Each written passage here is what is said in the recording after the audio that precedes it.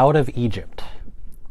So by the end of the book of Genesis, you've got Jacob's family all down in Egypt. There were about 70 people in total that went down to Egypt. But remember, there were promises that God had made to Abraham that he wouldn't just have like a lot of offspring, he would have innumerable offspring, like the stars in the sky in Genesis 15. Also other things like dust of the earth, sand by the sea. But in Genesis 15, when God made that promise to Abraham, he also made a covenant with Abraham.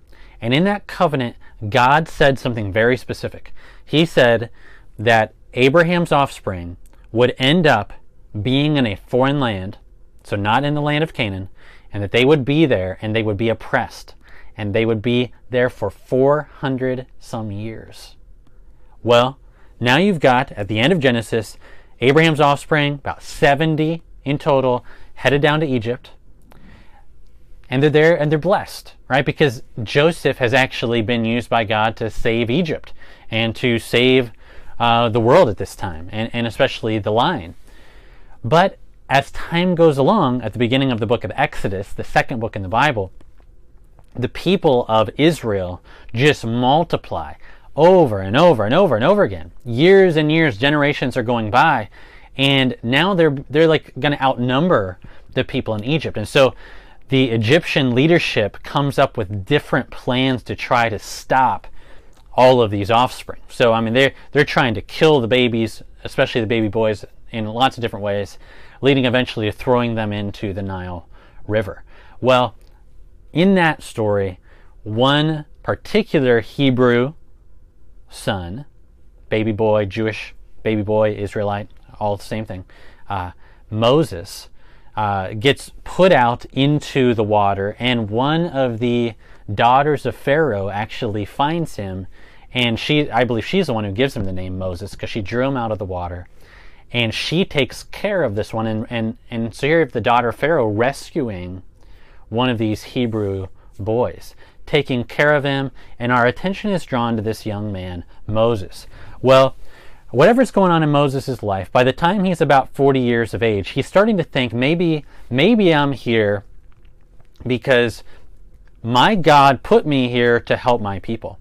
And so one day he sees an Egyptian kind of hurting one of the Israelite people, and he actually kills the Egyptian, hides him, but soon after that it becomes known.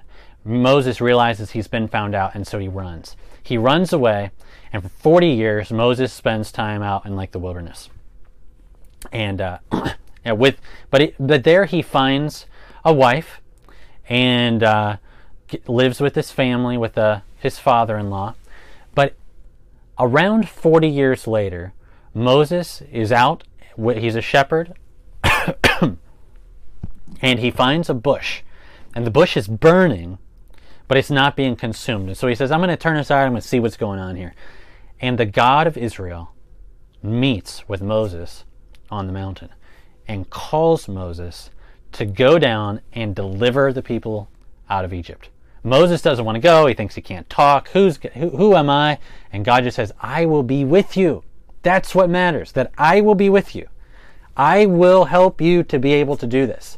Eventually, though reluctantly at first, Moses does it. God grants him a request, and so Moses' brother is able to come along with him, and they're going to go down together, Moses and Aaron. They go down, and they tell Pharaoh, the king of Egypt, one of the most powerful people in all the world, Yahweh, the God of Israel, is saying to you, let my people go, so that they can serve me. And Pharaoh's like, well, who is Yahweh that I should listen to him? I'm not letting these people go. So God starts sending one plague, one sign after another, one judgment after another on the people of Egypt, until Pharaoh finally decides, after the last of the plagues, to let the people go. And the last one was that God took the life of the firstborn sons of all the people in Egypt. But yet he spared the firstborn of all the people of Israel. If the people of Israel sacrificed a lamb, God, and put the blood on their doors, the death angel would pass by and would pass over those who had the blood of the lamb on their doors. And so the people of Israel are spared. The Egyptians face horrible, horrible death and suffering through this. And through judgment, God delivers his people out of Egypt. But what we find out throughout this story is that God wants to be known. And he is doing this stuff specifically, prolonging Pharaoh's life, doing all of these wonders because God wants his glory and his name and his fame to be known, seen, and spread over all the land. And so even after the Egyptians send out the Israelites, God hardens Pharaoh's heart one more time so that Pharaoh chases after them. And all of Pharaoh's chariots chase after the people of Israel.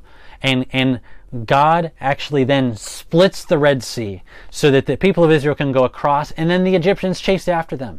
But they get stuck in the sea, and God swallows them up and destroys them all in the sea. And when the people of Israel are safe on the other side and they see the Egyptians dead on the seashore, and they realize that God is a God who fights for them. They're not just fighting for God. God is fighting for them. When they see this, they believe in the Lord, and they believe in his servant Moses. And when they realize that they have been delivered by the mighty hand of God out of slavery, they sing. Because that's what saved people do. They sing.